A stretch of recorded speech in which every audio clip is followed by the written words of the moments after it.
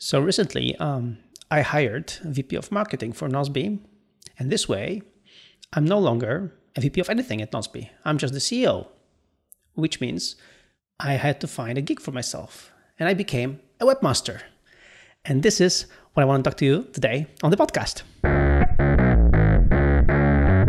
Wow, a webmaster. What a beautiful circle of life. You began as a PHP web developer. Before that even, you made websites for clients. I'm not sure if we ever told this story on the show, but once you made a website in like 2003 or something to a client, a company making... sewage systems. I don't even know how to describe it. Like sanitary systems, whatever. Yeah. A company building something. Not too exciting, just a website. And then me, long time, not really true, but actually it is true. I was also a PHP developer, and long time ago, I made a CMS, a content management system. That's what you do if you're beginning your career as a PHP developer. That's your project, your open source project. You make a content management system, essentially a WordPress, but worse. Exactly. So I made a content management system which was called Watermelon CMS. And if that tells you something, hey, Watermelon, I heard that before. It's because now we have a project at Nosby which is called Watermelon DB, because Watermelon CMS is the past. It's so bad. It's so long time ago. You can barely even find it on the internet. And the name is too good. It has been recycled. Recycling is good. Anyway, this was a lot of work, building this CMS. And I've never used it. It was just kind of a project that I used to learn PHP, to use object-oriented programming. You can look it up on the internet, on my GitHub, if you want to see how I programmed in 2010 when I was little. Anyway, this was never used in production, except for one project where me and someone else were hired to remake a website for a client. And we did it, and I used my CMS because I already knew how to use it, and I didn't know how to use WordPress. I wasn't, I didn't have experience with it. So we made that website using Watermelon CMS. And when it got time for me to put it on their FTP servers, guess what I found? I found the index.html file or index.php file. And at the top, there was a comment header that said, copyright 2003, Michael Sluminski, appivision.com. And I was like, hey, I know that guy from the internet.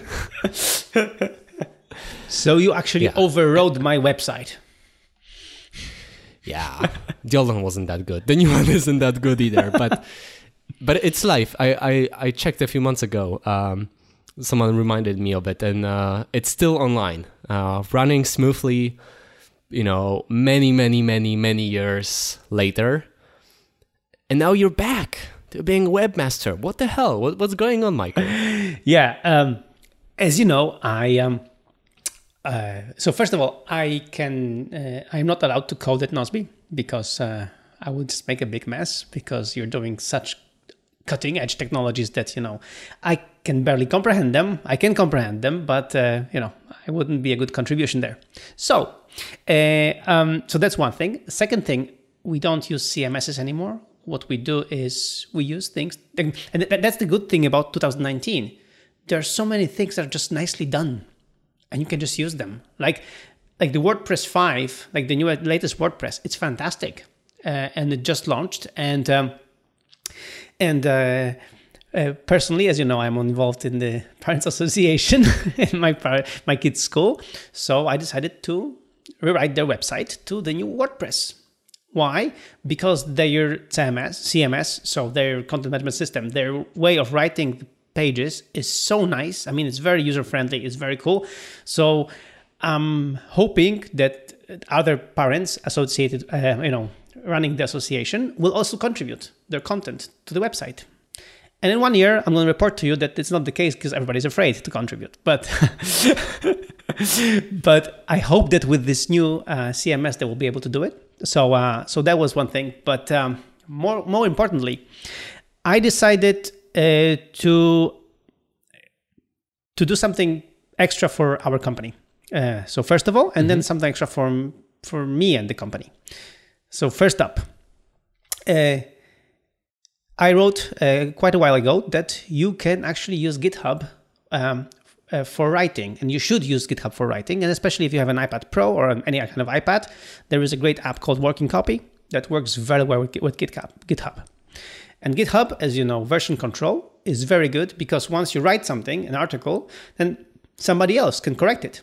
And then you can see the difference, like the changes that they've made, and you can learn from them. And most of all, like it's automatic. Like I write a post, I delegate tasks to Magda, and Magda corrects it, and it's done. So we have the perfect thing written. Can you explain to non-developers what the version control is? Exactly. So GitHub, it's an app that helps you do version control, let's say, through Git. Mm-hmm. So what it does is that it makes sure that if more people are working on the same thing, they don't screw things up for themselves.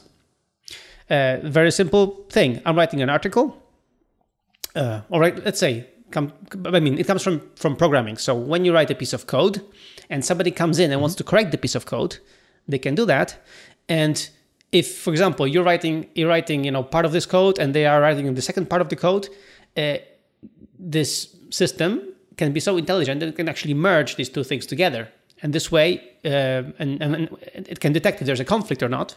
And if there's no conflict, it just merges them automatically. So this way, you can be working on the same, big, long piece of code, but just in different places, and just be contributing to it at the same time without, alerting each other. Look, I'm working on this. Oh, don't touch it because I'm working on this right now.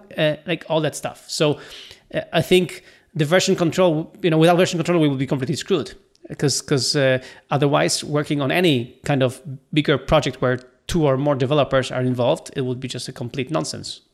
Yeah, and the big point here is that you have a total history. So it's not like you just have your files or your stuff, but every time you make a change, you commit it to the repository. That's the lingo. And then you made a new version, right? And you can see the diff or the difference between two versions, and you can see how the text or the file changed between those versions. And so you can always roll back to any previous version. And what you're talking about is called branching. So you can have like multiple people work on different kind of versions, like complete copies that have their own version history. And then when multiple people are done, you can merge those kind of version trees together so that you can see if multiple people change the same line of code or the same sentence, then you can see the difference from this person, and you can make a decision. But every change is captured in time, and it's not like you just have one version and it only works as long as it works. And if you screw something up, you don't know how to go back. Exactly. So this is a cool thing. I mean, you can screw things up. And coming back to the WordPress thing, just to tell you that in WordPress 5 also there is it's like a poor man's version control, but every article also has a version. So it's another good thing that if some of my parents changes a website that I don't want them to change, or makes a change that is like catastrophic, I can bring back the old copy and it's fine. So, and in Git it's even better, as you said, like everything is really very well versioned. So this way, there is no danger of screwing things up because you can always revert to a previous copy, to a previous state. So this is really good. And in my article about GitHub, Working Copy, and AI Writer, I was actually copying the setup from our friend Federico Vitici, that there is a very nice way to edit stuff on the iPad, push them to GitHub, and this way many people can be working on the articles. And especially in our case, when we have everybody's working from different homes. There's no one common office. We can work on different articles together, and then later we can translate them. And we can see like everything that is happening. So all the history of what's happening with the article, how it's being translated later, and all that stuff. Everything is in GitHub. So I introduced this to marketing team in Nozbe, and now they're using it a lot, and I love it. And again, it gives me this confidence that when I write something, I know it will be pushed to GitHub, and then I know it will be saved there, and I cannot screw things up, and I have a backup on GitHub as well, which is really cool. So using that knowledge and my old school webmastering skills, I was following quite a few companies that, like us, are a little bit different. So are being run remotely, and they have they do cool things. And some of these companies, what they're doing is they have a complete guidebooks to their company.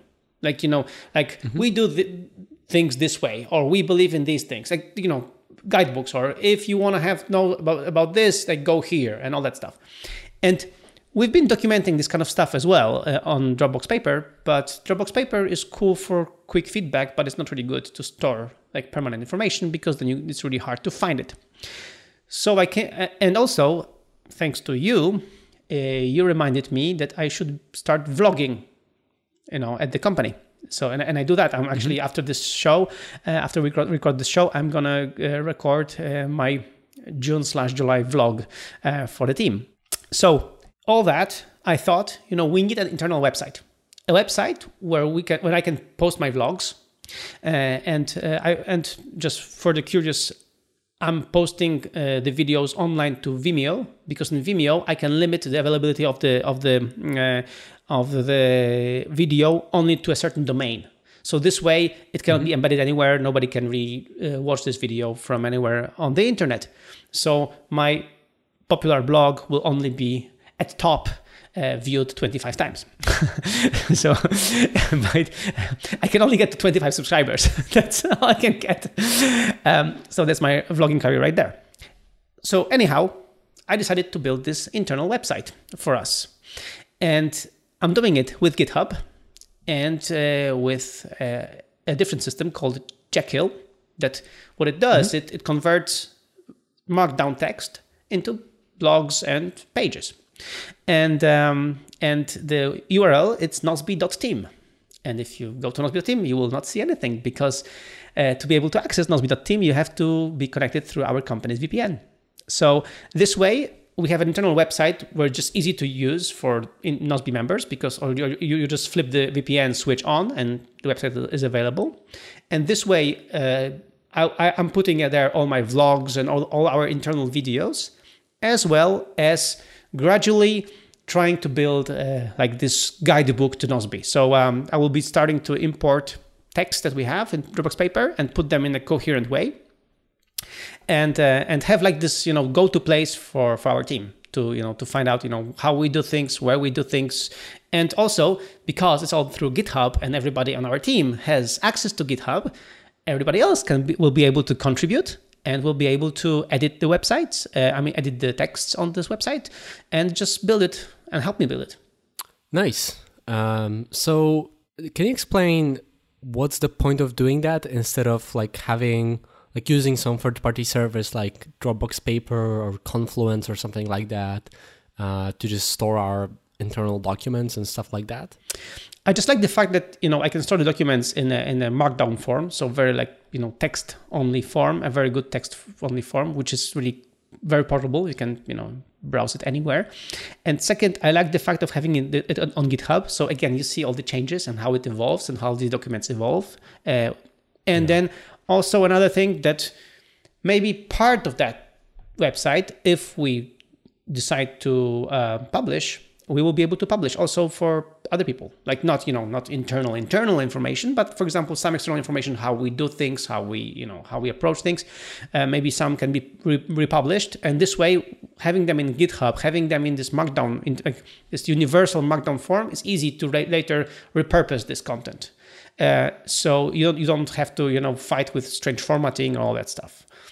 And to me, the ease of use of this, of being a webmaster, the fact that I just edit a piece of text in AI Writer, commit it to GitHub, and automatically the website refreshes and it's there, is just it's very nice. It's this is how websites, and this website has no JavaScript, no nothing. It's Jekyll, very very easy Jekyll.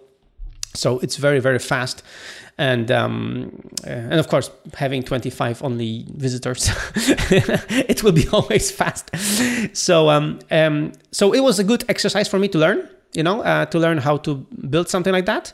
But also, I really believe that I can, convince other Nozbe members to contribute to the website and make it a very nice living document. So living document of our company.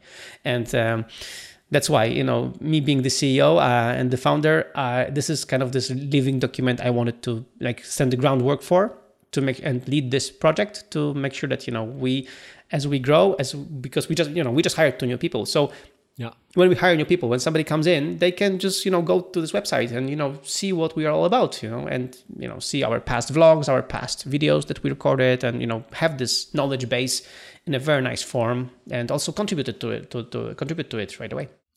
It's kind of funny how nerds talk about something being easy. Yeah. Like when you use something like WordPress, you have a bold button, you have an underline, header, yeah. insert link, you formatting by just what you see is what you get. And it's kind of easy. It's a user interface. And you're talking about using this tool developed for developers, for total nerds who understand complicated terminology and weird things like merge conflict resolution. And it's all code. Markdown is text, but it's also code, and it's only formatted after you switch to display. And to someone completely unaccustomed to it, it's madness, right? But to someone who's a geek, you have to have more kind of base knowledge to be able to use that. And then it's so much easier. It's so much easier. You don't have to deal with those stupid editors that always are buggy, have some sort of issues. It's just Markdown. It's GitHub. So you have the version control. You see what's going on. It's one tool we know. You can search things. With Dropbox Paper, you can't find anything. There's no normal folder viewer. They can't get their act together. And this is so clean and simple. So my blog, Radix.io, is actually also built with Jekyll. Oh, yeah. So it's also all Markdown. It's all code, and then it's compiled to, HTML that, people can view in their browser. And if I gave it to a non-programmer, they'd be like, what the hell is that? But to me, that's just so much easier than dealing with WordPress. Yeah. So, but it's a very good distinction that you made. That's why you have to always pick the right tool for the job. So for my parents' association, WordPress is the way to go.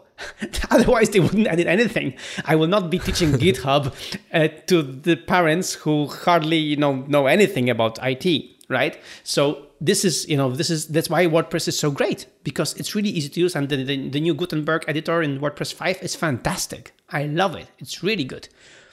But I wouldn't use it for my stuff, because I prefer this control, as you mentioned, this control that this text is just formatted perfectly the way you want it.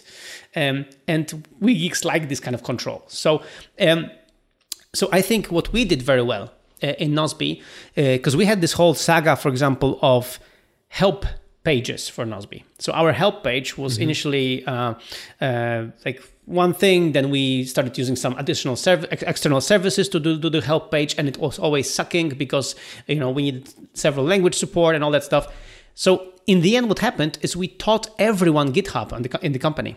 So that's why this moment is good for me to build the Nozbe.team website, because I know that everyone can contribute to it, because everybody knows GitHub. Everybody on the team knows how to use GitHub.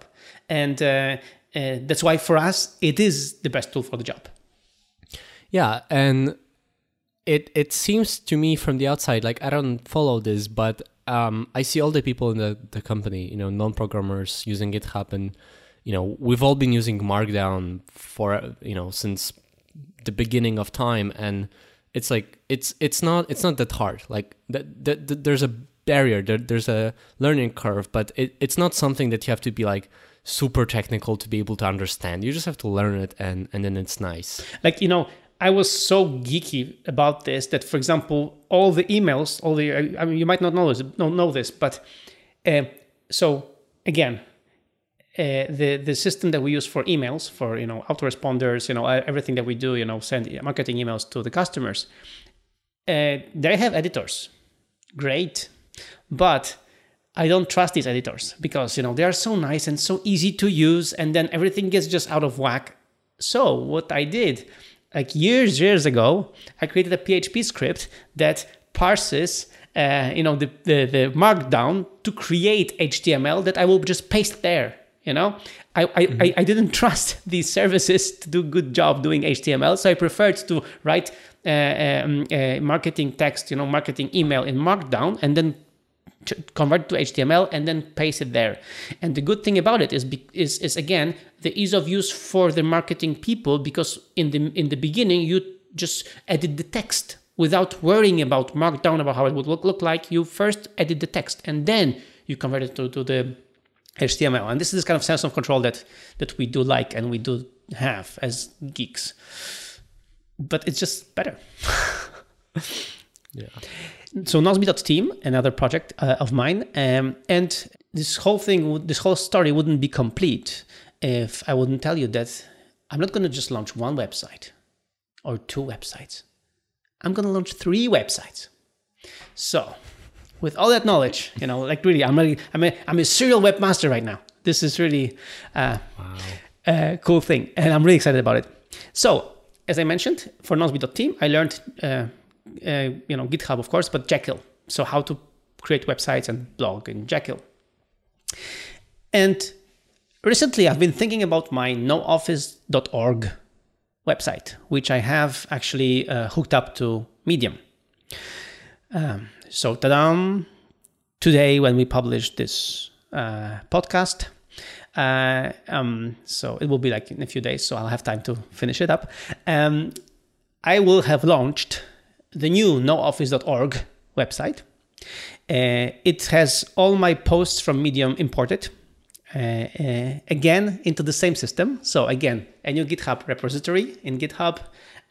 All my posts are there. Also, all my other texts are there. So what I'm going to do is I'm going to open write the NoOffice book. So the blog for nooffice.org will be just status updates of my writing, and I will do the table of contents, and table of contents will have no links in the very beginning, and it will be, of course, a livable document. So I will be changing the table of contents as I go, and then once I add stuff to table of contents, I will link it there. So the idea is this, that it's going to be actually open source, inspired by your watermelon. I decided, I'm going to do the open source thing. And I'm going to write this whole thing. The repository will be open, so people will be able to visit this repository and check it out. And the articles, like every chapter or every subchapter will be an article. And people will be able to do pull requests or comments on the chapters. And this way, I'm hoping to, and this comes also with my idea to redesign my habits and rituals to enable time to write, like an hour a day or half an hour a day, just some time to write. This way, I want to get on the cadence of really writing the NoOffice book and asking for feedback through GitHub, which is of course a very nerdy way to ask for feedback. But I think it's the cool way to go. So I'm going to open source NoOffice book, and I'm going to open write the NoOffice book. I actually think having something like your editor send you pull requests is a wonderful way to go about writing. Because if you just have, a Word document that you have on Dropbox, and then your editor comes in and changes things for you, then you don't see it. Like, it's hard to see the difference, and it's hard to comment on the individual differences, right? You use Google Docs, maybe it's a little bit better. You can comment on things, but it's still nasty. Like, you still don't see the timeline of changes. When you commit an article and then you have someone with corrections, they send you a pull request, you see the nice diff, what was removed, what was added, what was changed, and you can add a comment to a particular line of text and like, hey, why did you change it like this? And you can suggest changes like, no, let's use this word. This actually better represents my intention, right? But yeah, are you actually going to accept pull requests from the public? Yeah, that's the idea. The idea is to. So I haven't still figured. So I'm gonna ask you for some opinions because I haven't still figured out the idea for the license. If I want to do, you gotta think about licensing. Exactly. So if I want to do it like a Creative Commons attribution license or not, I'm not sure. So I have to think about that. But because I'm not earning money, I'm not going to be earning money through selling this book. Even if I go to a publisher and they give me some advance or whatever, I don't want to go through this. I don't care. Like I'm not like my business is not not no office book, but because of our WWDC experience, whenever I was talking and pitching Nozbe to people, and we would come to the remote work kind of thing, we would come to the remote work topic. People would be really engaged, and people would really be asking me questions. Yeah. And even though I always had this fear of there are bigger companies that like Buffer and Automatic, so Microsoft WordPress, that they're bigger and they're like grandier and they use remote work, and I'm sure they know more than me. I realized that not enough companies share the knowledge anyway. And and I thought, I want to write this book because even if the book is not finished yet, there might be already chapters which I can link to, which can be really useful, and this way the book can, and I'm hoping for contributions from other companies who are trying remote work or have implemented remote work but have different experience than us, because again we don't know everything. So that's why I think writing it in the open, and shipping the chapters as they are ready, and all that stuff, it seems very appealing to me. And again, I hope I get this cadence to really write a lot. But I've already, I have a whole mind map of a table of contents that I want to, publish. So there are things I can already publish. That's why I thought, maybe people would get engaged. And because I'm gonna open source the GitHub, so they will be able to contribute to the GitHub. Maybe there will be contributions from other people. Again, I have to find the rules, the license and the rules of engagement, because I'm sure there are different ways. I'm sure you can help me out with that. Yeah, it's tricky. I mean, the fact that you don't care for making money off of the project and going through the traditional publishers helps a lot, because you can just do something very simple in terms of licensing, and you can still publish and sell it, and you don't have to ask people who want to contribute to sign a NDA.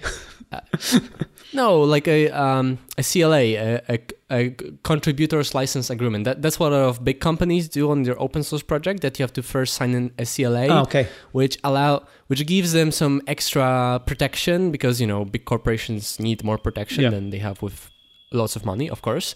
And there's some CLAs that kind of allow the company or the original offer to, like, you're kind of agreeing to transfer the rights to do whatever the hell they want with it. So the product is open source on a certain license to like everyone, but if they choose to, they can still do things like that are not permitted under the license that is open to everybody, right? So that complicates things a lot, and like I don't think that the point of this product is to overcomplicate things. No.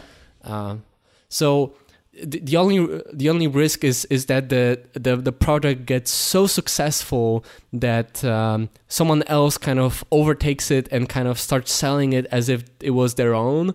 But I feel like that would be such a great outcome to the whole idea of No Office that I don't think you'd mind. Exactly.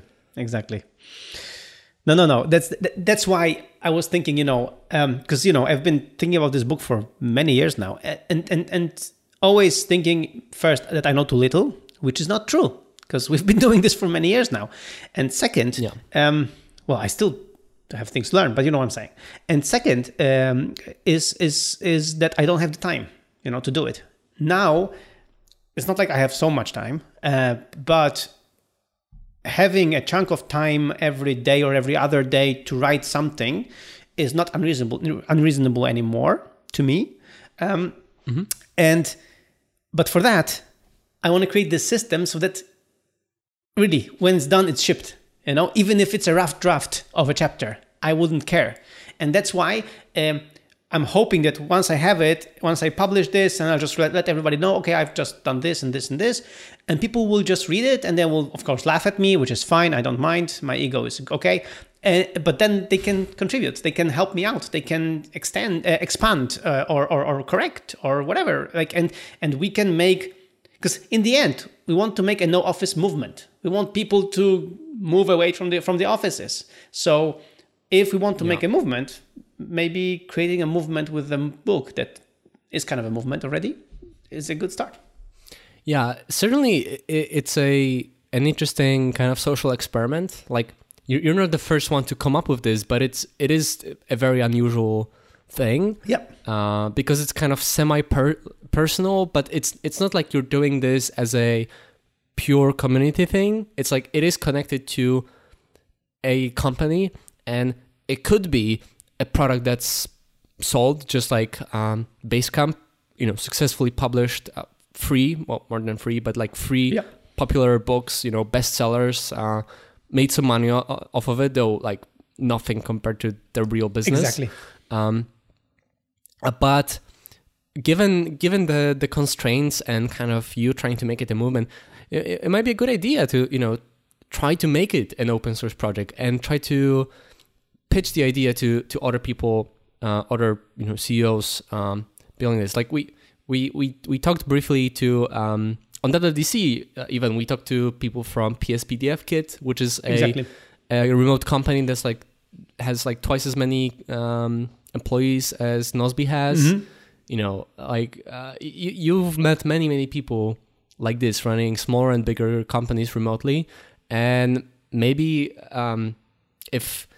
if your project gains just a little bit of traction, you could convince them to contribute a little bit, like maybe contribute a chapter or send have them read it and send a pull request with like small corrections to like what they found where they actually maybe disagree or have another tip, how to go about something. That could be very interesting.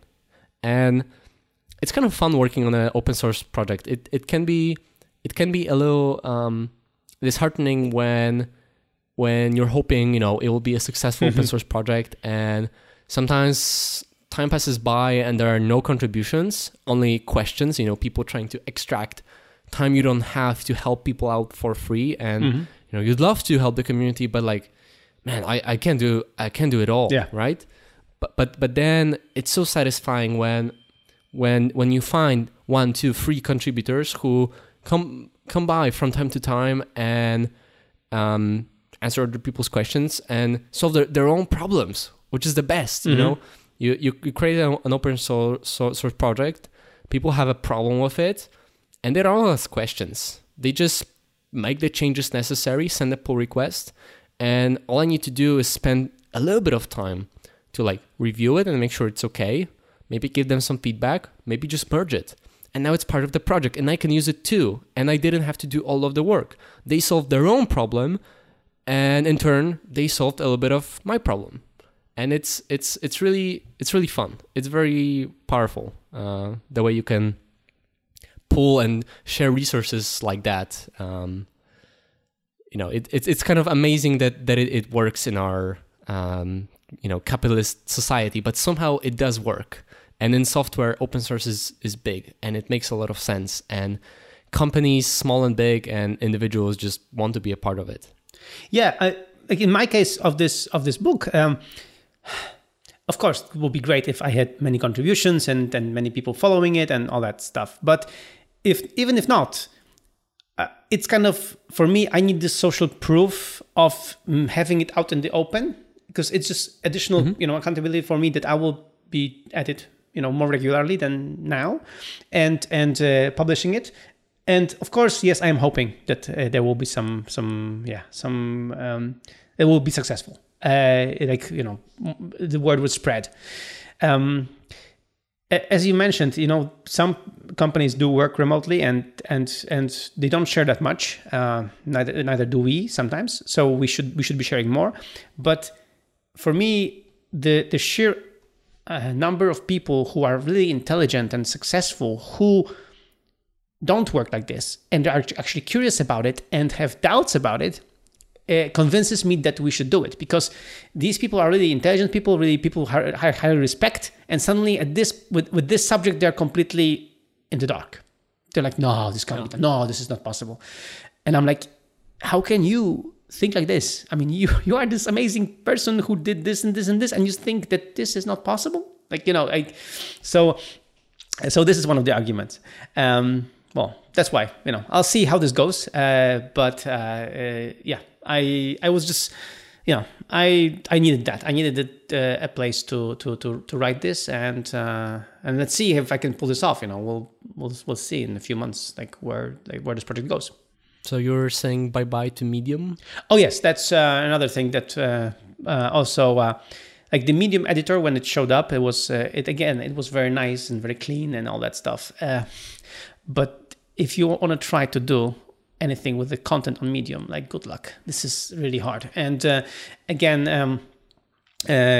I didn't get so much audience on Medium, so it wasn't a big win for me. I mean, I have a few followers and whatnot, but nothing really big. And now that because of you, and it's your fault that I don't care so much for social media anymore, I want to focus on just creative part, just creating and not, bragging rights. So that's why the shift. I just realized I don't think we've talked about your month and a half off of social media on the podcast. We talked about it off the show only, right? Yeah. So let's get back to this a bit later, in a show later. Just I give you I'll give everyone a short update. Mm-hmm.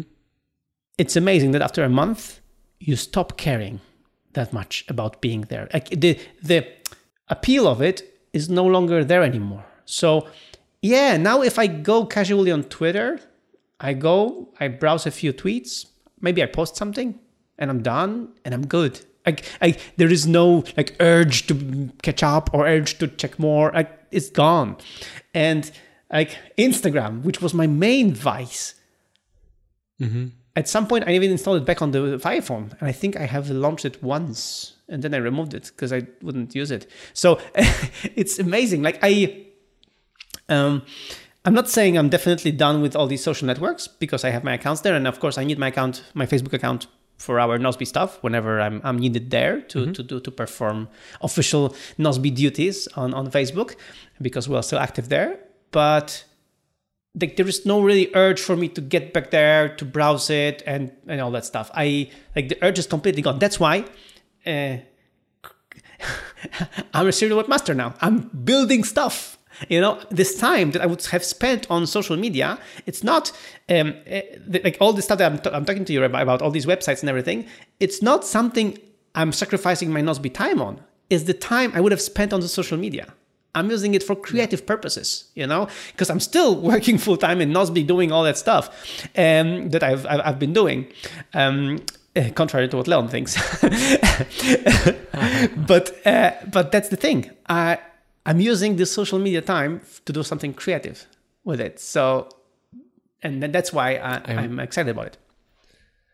I'm very, very, very pleased about this outcome, that I'm not the only crazy one, but you validated what I've suspected from my own experience, that it has a large kind of addictive part to it, and the fact of using it makes you care, makes you think it's more important than it is. Still valuable, it's not all bad, it's not all useless. That's part of the problem, right? If it was all bad, it would be easier to quit. Exactly. But it's not all bad. But it's not nearly as personally valuable and important as you thought it was, just because by using it you kind of add coal to the fire, and you're perpetuating this cycle. Exactly. And even when I was at the GTD Summit conference, then I had my Twitter on my iPhone, and I was tweeting, I was hashtagging and all that stuff, and it was good for this conference. But after I was gone, I removed the Twitter from my phone and was good. I was done. Like it was okay. Like and there was no urge to keep, using it. So really, when you move the addictiveness away, it's so much better, because then social media becomes just another tool that you need when you need it, but not this addictive place where you go to because you have a moment to spare. And I think this book by Cal Newport, even though we thought initially that it might not bring so much to the table, I think it did. Like the digital minimalism we discussed on the show. You thought that, not me. Don't we? Okay, this. I'm sorry. So me, this I thought it was just nothing really, not much new, but turns out it was.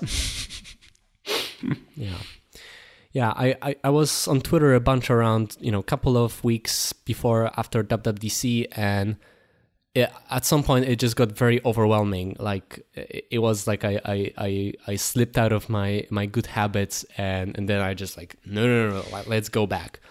Also, I quit YouTube, which I think I mentioned to you, but not on the show, like 2 months ago, because I noticed that I transferred my compulsive behaviors from other social media to YouTube, which didn't used to be a problem, and it became this thing, and I quit YouTube. I told myself, not until after I get back from WWDC, so a month and a half of a break, ends, couple of days pass, and I was like, okay, let's see what's up on YouTube. I spent an hour or two with high quality entertainment. I watched like all of, 8 videos that were really well produced and very cool and very interesting, and maybe not like important, but like I had a great time, right? That took like an hour or two. And then a week passed, and I during my weekly review, I noticed, hey, like, why didn't I do much with my life this week? I went to Screen Time on iOS, aka Screen Crimes, and what did it say? It said I spent 16 hours on YouTube. 16? So after those 2 hours of high quality content, I just like, I kept browsing because there were like things there, and they were kind of cool, but like not really that important to me. Like they were very forgettable. And so now I'm back on the quitted side of YouTube. Yeah. Good. Yeah, it can be addictive, especially. I like cars. If I go to Doug DeMuro's, channel, I'm gonna be just watching car videos all the freaking time, and each video is 20 something minutes. So just think about that. Like it's crazy long. Like how much time I can spend on YouTube just watching his videos, which are brilliant. But then again, do they bring so much value to my life right now?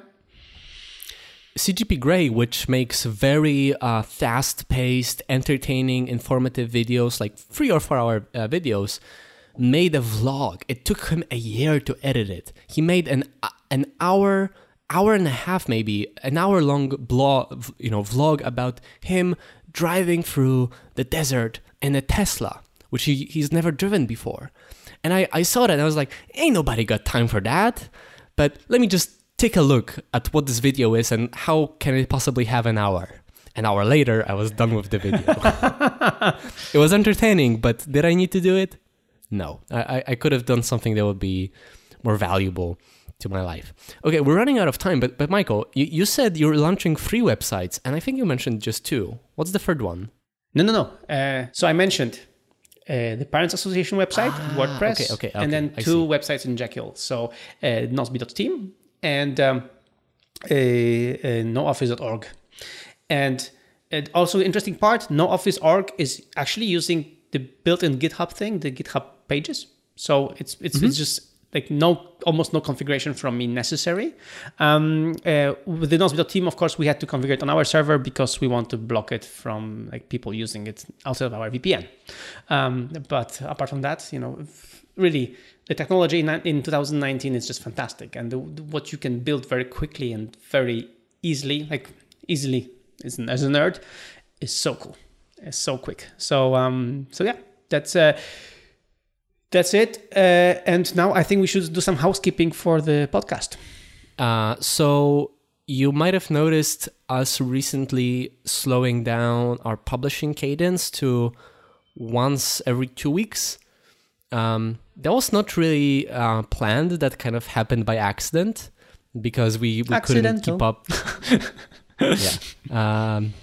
With recording and publishing in between travel and conferences and our responsibilities. And we've decided to try something new. Yeah, so we are going on a summer holiday. We are on the Northern Hemisphere. This is summer.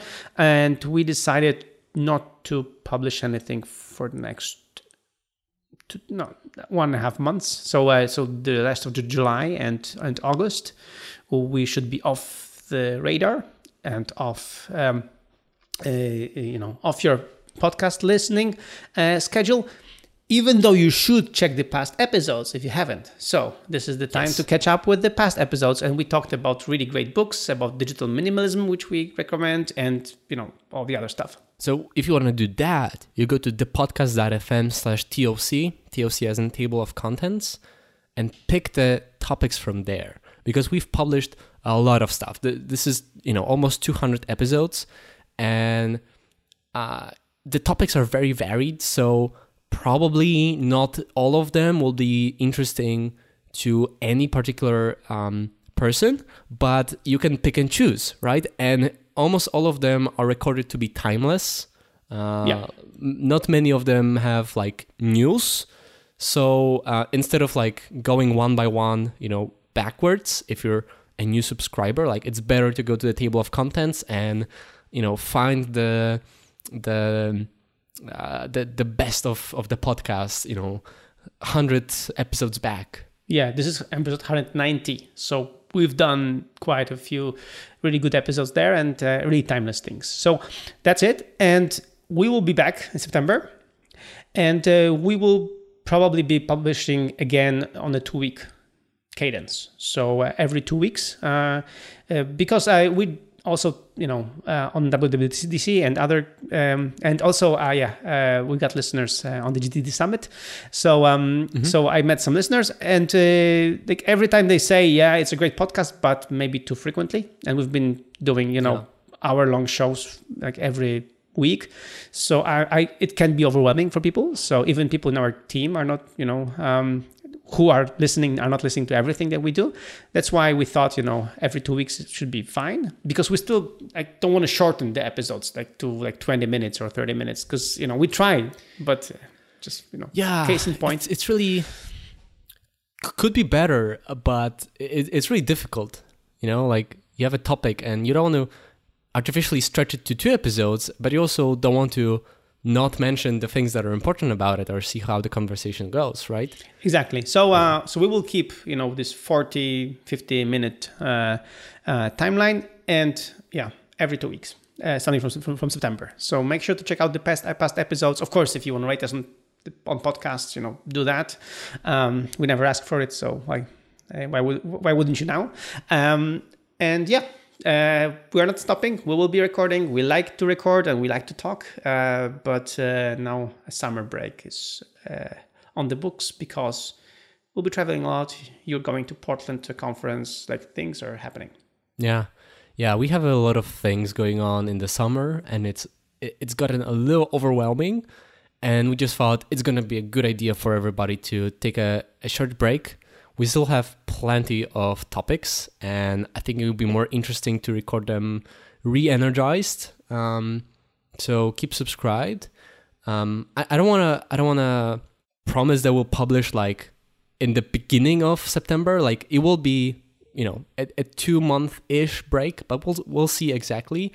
Also, we don't promise that we won't have one day in the middle of the summer where there will, something so exciting will come up that we'll just have, our conscience will leave us with no choice but to record an episode, and we'll publish one kind of at random. But in general, we'll chill out a little bit for a while and then probably publish every other week. Exactly. So the only promise we can give you, I think, is that we're coming back. So this is not over. Great. And another additional benefit that I see now is that I just announced that nooffice.org website is going to be there, and I'm going to be writing my book. In 2 months' time, it's a good accountability milestone to see if I made good on my promise, and if I'm really writing, or I just decided I would, but I never did. So you'll see how this goes. Right. So see you in September. See ya.